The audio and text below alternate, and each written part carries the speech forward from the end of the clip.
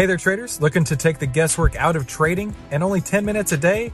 Then you need to head on over to AIStockTradingSystem.com right now, where you can get our 5-step system to take the guesswork out of trading in only 10 minutes per day. And the only place to get that is at AIStockTradingSystem.com. That's AIStockTradingSystem.com. The Fed sparked a rally on Wall Street. It's the fastest news in finance, where we bring Wall Street to Main Street. Hello, I'm Christopher Uhl, and this is today's Wall Street Report. Please be sure to like and subscribe for more of the fastest news in finance, brought to you by 10MinuteStockTrader.com.